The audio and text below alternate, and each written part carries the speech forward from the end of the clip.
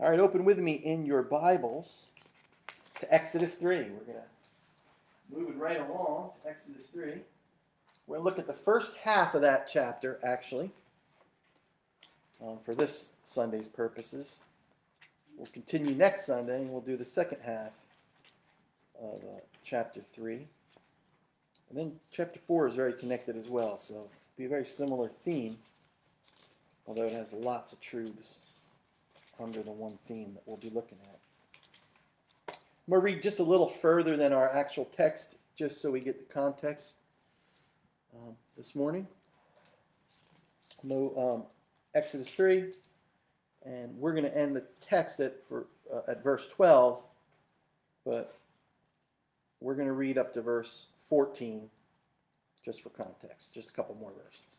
So if you're physically able, please stand for the reading of God's holy, inerrant word. All right, hear God's word to you this morning. Now Moses was tending the flock of Jethro, his father-in-law, the priest of Midian. And he led the flock to the far side of the desert and came to Horeb, the mountain of God. There the angel of the Lord appeared to him in flames of fire from within a bush.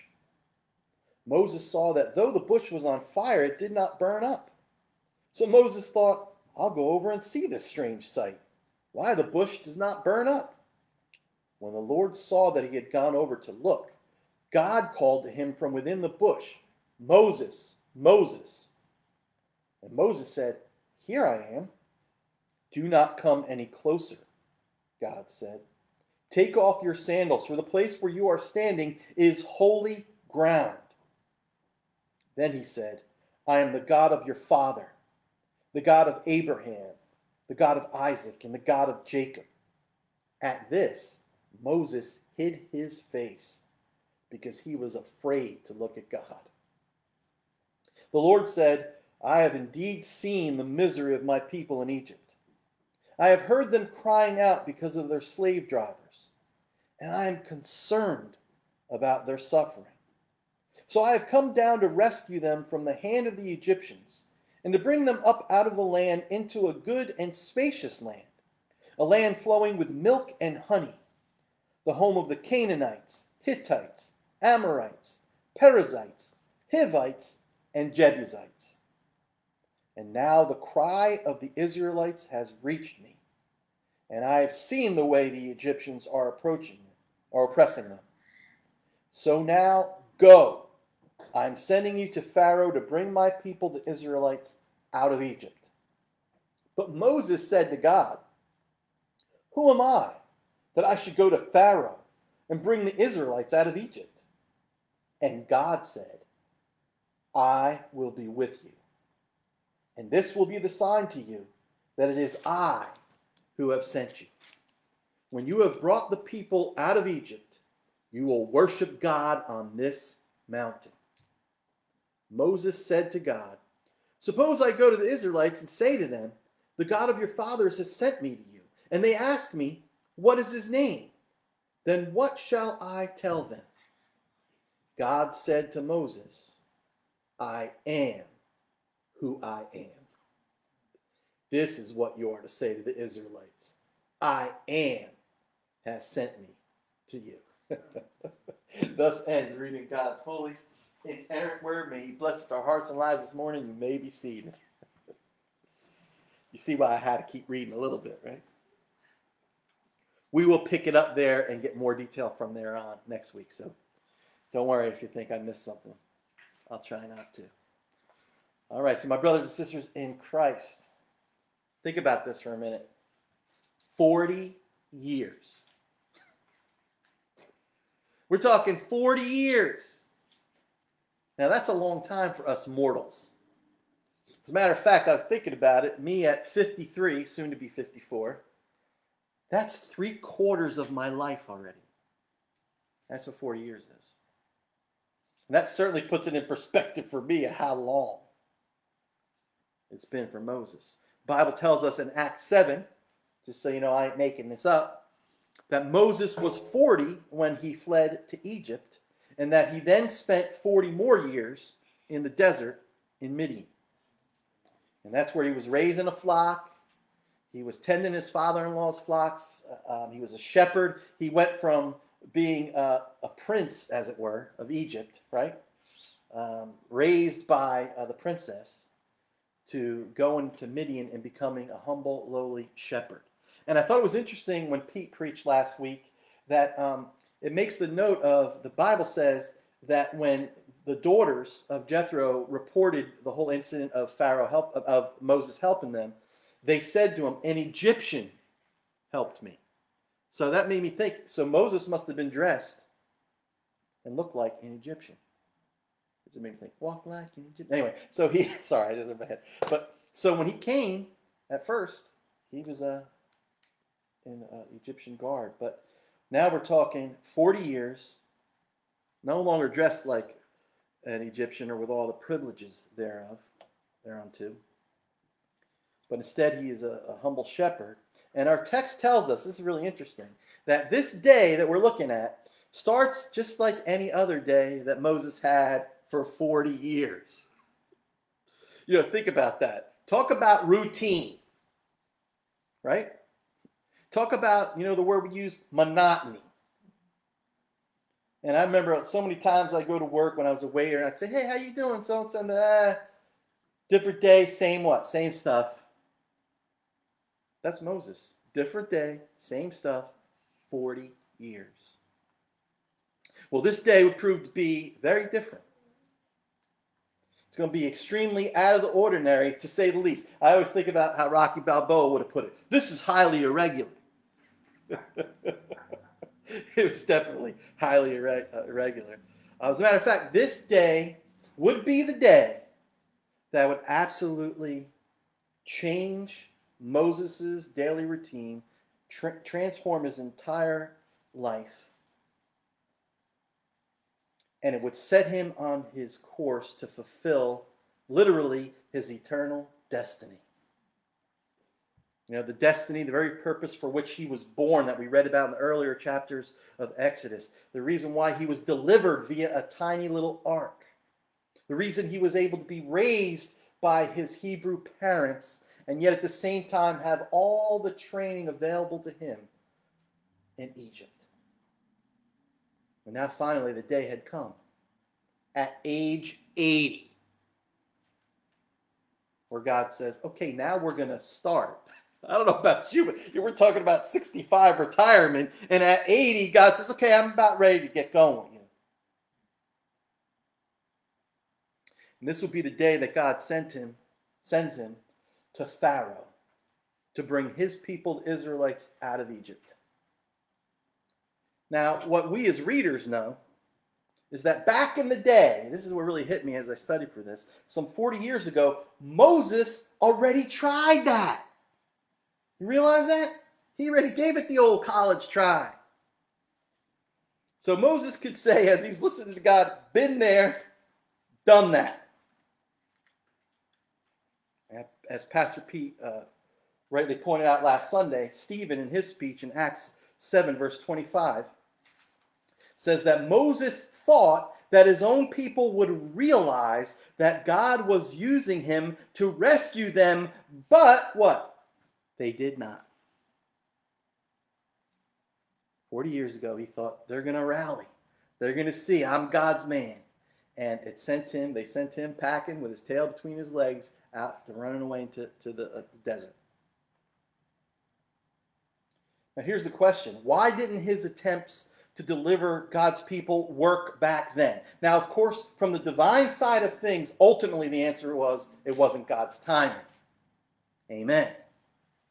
But I think there's a more specific answer, and I think D.L. Moody really, he hits it out of the park when he says this. He says, Moses spent his first 40 years thinking he was somebody.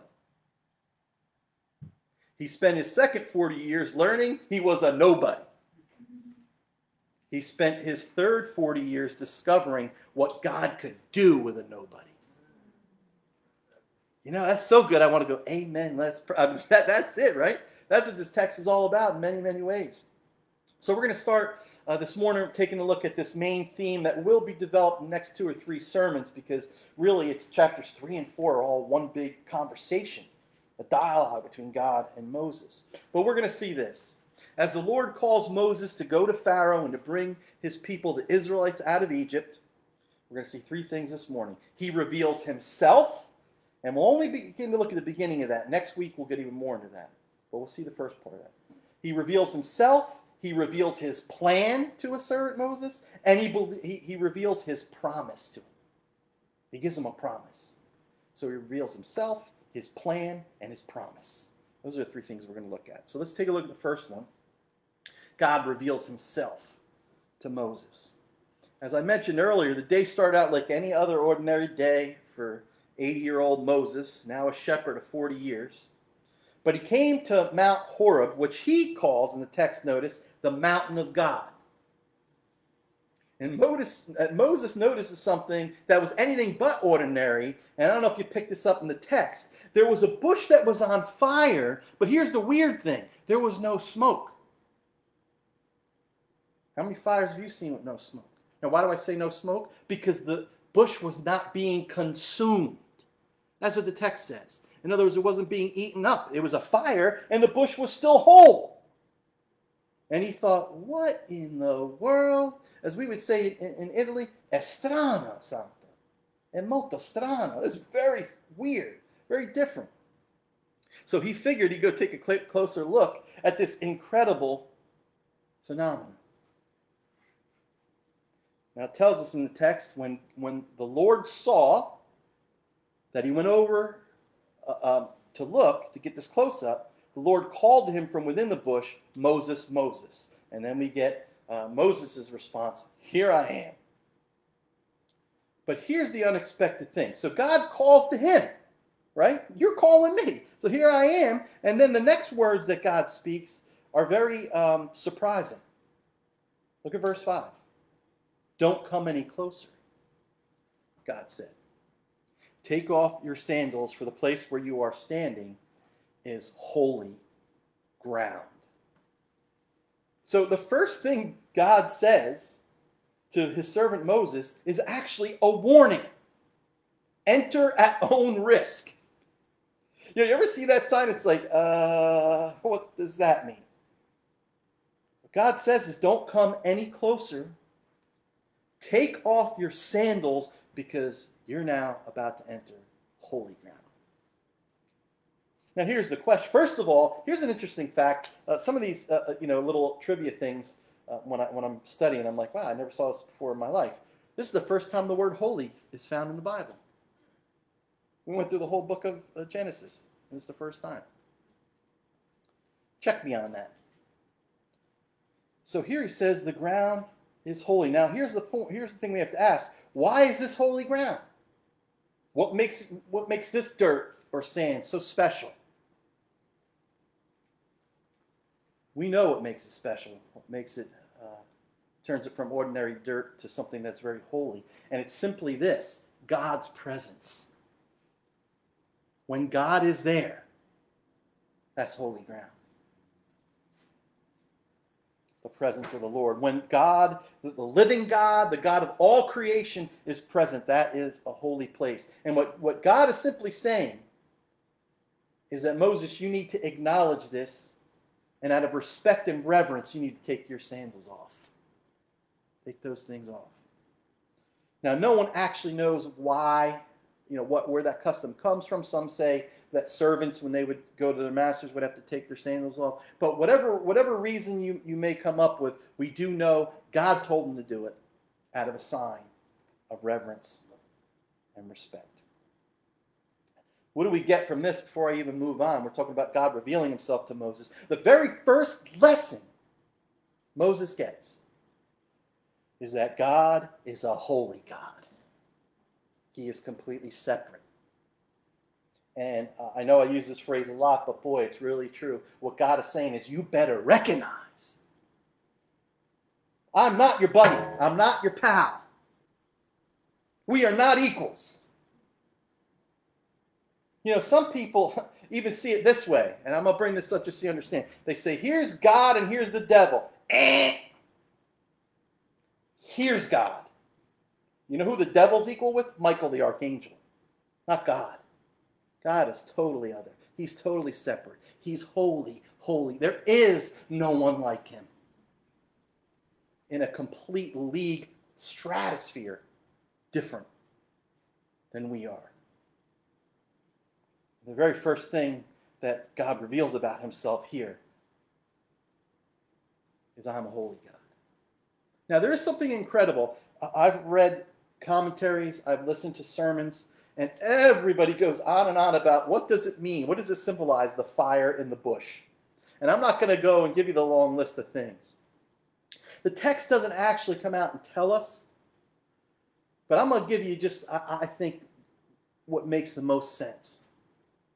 We know throughout the book of Exodus and later in the Bible, in many instances, fire represents the presence of God. We're going to see that in the book of Exodus later. So certainly that, but what is the bush? I believe the bush is analogous to the people of God. That somehow the holy God is in our midst and we are not consumed. That's what I think is going on here. By God's grace and in his mercy. Because he's not only a God that's far off, he's also a God who is near. Because the very next thing he reveals to Moses is this: I am the God of who? Of your father. The God of Abraham, the God of Isaac, and the God of Jacob. In other words, I'm that God. I'm the personal God. I'm the one true God. I'm the true God of the patriarchs. In other words, I'm the God who your father worships, Moses. The God who your father and mother taught you about.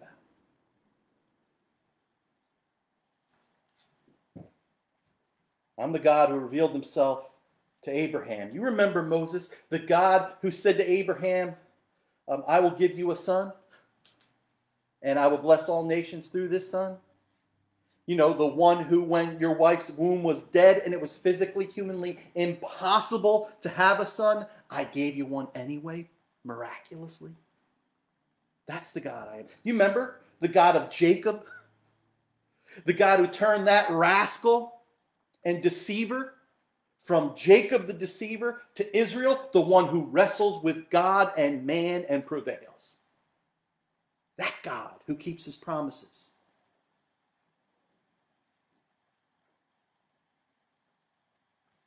Now notice Moses' response to this revelation.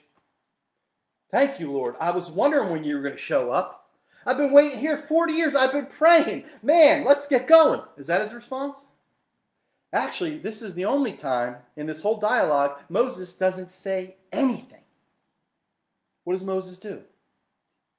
He hides his face because he was afraid, the text says.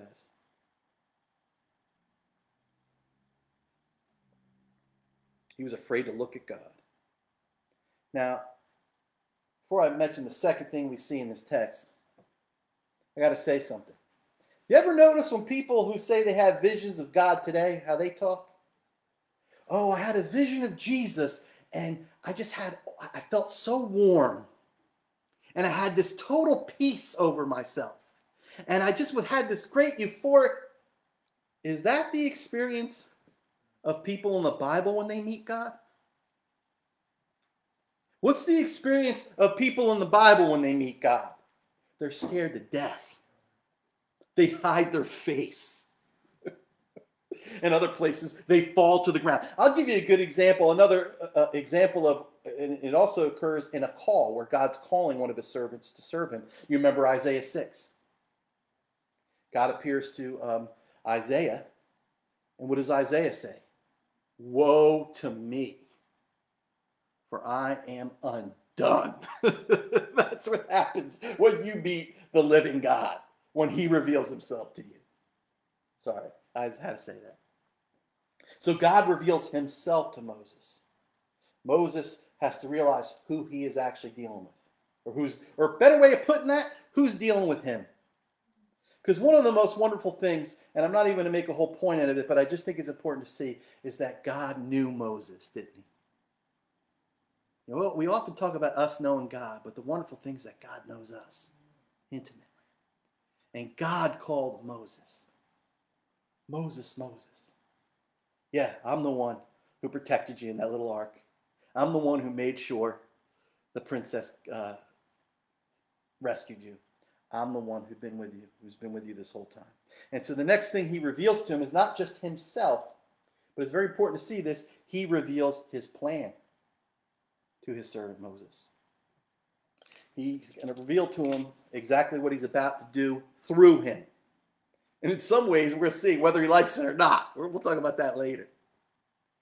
But the waiting's over. God is about to move. And this is one of those times I can't help it, that old gospel hymn song that you always hear me quote. It comes back out again in my mind. You got to move, the song says. And it repeats, you got to move.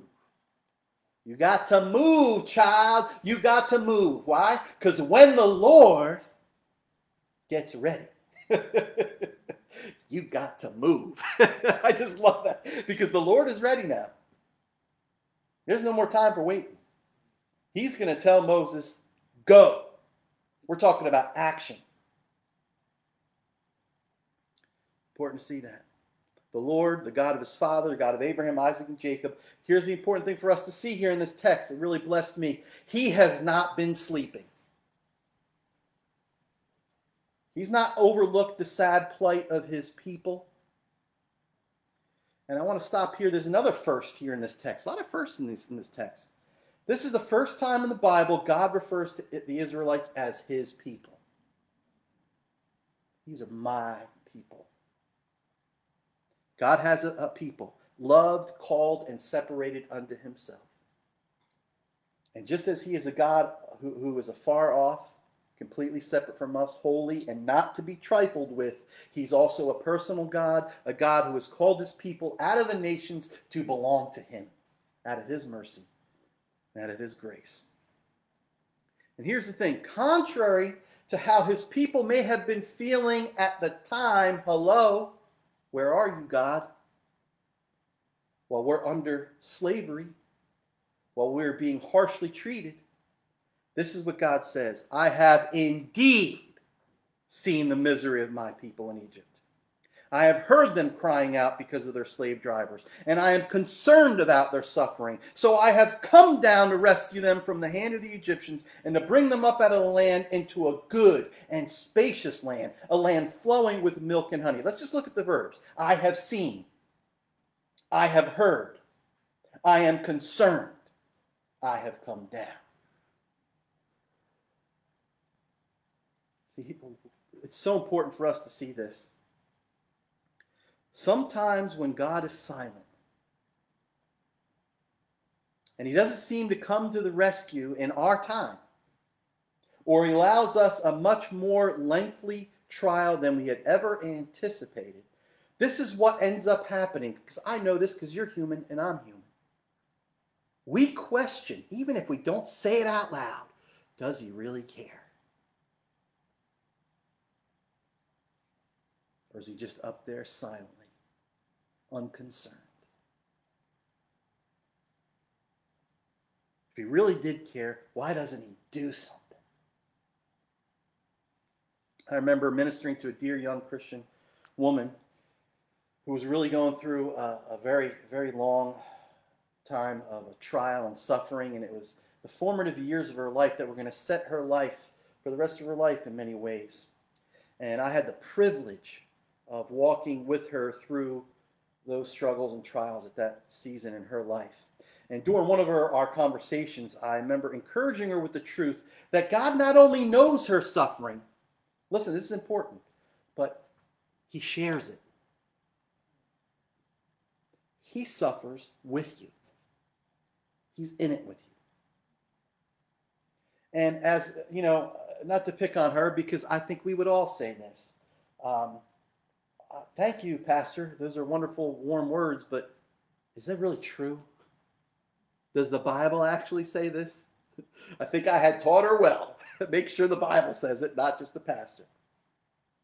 Well, I referred her to the passage that we mentioned earlier in our call to, in our preparation for worship. And that's Isaiah 63:9. Isaiah is actually hearkening back to Exodus. And he says this, in all their distress, he too was distressed. The ESV translates it this way: in all their affliction, he was afflicted.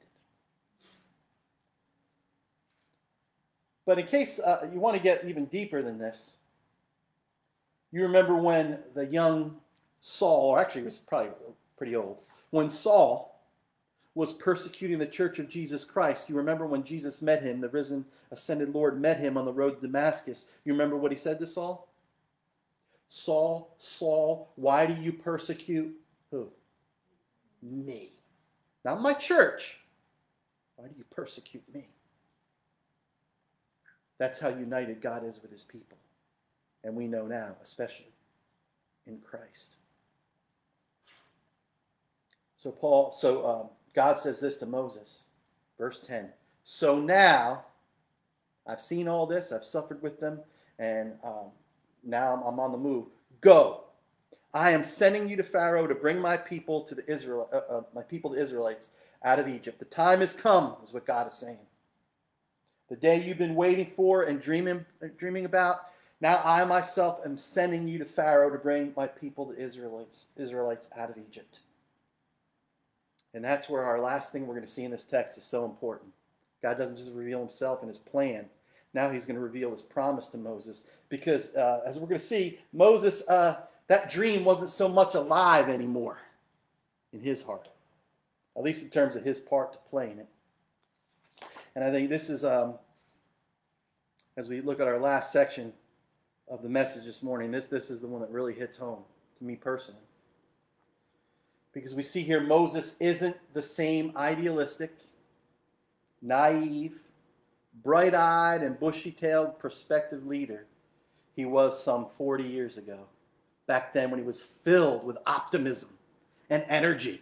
You know, it's often when you see on the floor of presbytery, when you see these young pastors-to-be after they're just getting out of seminary and they're excited to go take on the world for Christ. Amen.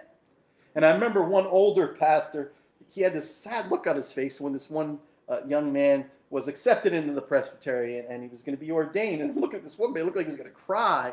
And I remember him saying, I feel so bad for that guy. I'm like, and literally, because I was kind of not super young, but I was kind of in the middle. I'm like, but when you look at this text, you say, and if you lived a little while in the ministry, you go, oh. See, the pride and the idealism of Moses' youth led him to what back then? It led him to presumption. To believe that he had the ability to rally the troops and deliver them through human effort. Now, as all young people would say, in the name of God, of course. Who was he really trusting? He thought he was all that. But now, this is the truth. The harsh reality of human inability and depravity, right? As he went to thinking that the Israelites were all going to be on his side and happy, they were not. It had left its mark on his aged body and soul. He knew at this point all too well how inadequate he was for the task at hand in and of himself. We'll see evidence of this over and over again as we look at the next two chapters in Exodus. Now, in Stephen's speech, it's interesting. He says, this is the same Moses whom they had rejected with the words, who made you ruler and judge? But in a very real sense, paradoxically, in one sense, this was not the very same Moses. In the sense that 40 years in a desert tends to change a man. Yes, it technically was the same Moses, but a very changed man. You know, as I was thinking about it, all I could think of is it can beat the ambitious optimism right at you. Life can. It could take it right at you. It could pop the balloon. Take all the air out. And it certainly changed Moses. It had changed him from a man in his prime, bristling with self-confidence, to an old man with deep doubts about his ability to perform such a great task. His first question shows this. Look with me at verse 11. This starts a whole long conversation where we go around in circles because of Moses here. But Moses said to God, look, who am I that I should go to Pharaoh and bring the Israelites out of Egypt? Now, I want you to stop and look at this. This is a far cry from that Moses who thought the people were going to recognize that God was using him to rescue them. See, his question is, who am I? Let me put it another way. I want to read between the lines. You got the wrong guy. Who am I to do this? Now, of course, God was going to teach him in the next few chapters here, but it's going to start here, that Moses, you're asking the wrong question. Not who are you? What do you think I've been telling you? Who am I? That's what you have to understand. And notice what God says to him. I. This is God's response to when Moses says, who am I? I will be with you. Now that should have been tremendous encouragement to Moses, giving him great hope, encouragement, and confidence in his call. As humanly impossible as it seemed, he should have been like, well, God's going to be with me. And God's got this. In other words, what we're going to see is this. Yes, Moses, we're glad that you learned this lesson. That as gifted, as qualified, as trained, and as blessed as you are, human strength isn't going to get this job done. It's not even going to get you to first base. The task of delivering God's people from the house of bondage and leading them into the promised land, that will only take the mighty hand of God. That's the only thing that could possibly get the job done. And that's exactly what God promises Moses. I will be with you. You're just a human instrument that I've chosen to use. D.A. Garrett says this. Moses will not need to be adequate or competent. God himself will be there to do the heavy lifting. Isn't that awesome? I like that line. God will be there to do the heavy lifting. As he always is. Like our tasks today. How does that apply to us? Well, Jesus said to his church, because you can't confine it to the apostles because they're not with us anymore. Started with them, but it continues with us. Go and make disciples of all nations. Yeah? If I could be frank, I used to think I was going to change the world for God. You know that old saying, expect great things from God, attempt great things for God. Sounds great. Until you give yourself fully to that and you get beat down. You get your training for evangelism explosion and it's barely a pop. That's why, brothers and sisters in Christ, we need to go to the last sentence of the Great Commission. It's the same sentence that God gave to Moses in our text. Jesus said, lo, I am with you always, even to the end of the age. I think we need to remember. I wrote in my notes here, maybe we need to remember. No, we need to remember. We were never called to change the world. Did you know that? He doesn't say, go and change the world. It's not what he says. He says, go and make disciples. Just do what I tell you to do. And watch me, God says, glorify myself. As you simply trust me enough to do what I tell you. Share the gospel. Teach people about me. And in our text here, God gives an extra bit of encouragement by providing a sign. Just what Moses needs, finally. Moses said, I'm going to get a sign, right? Because he needs some encouragement.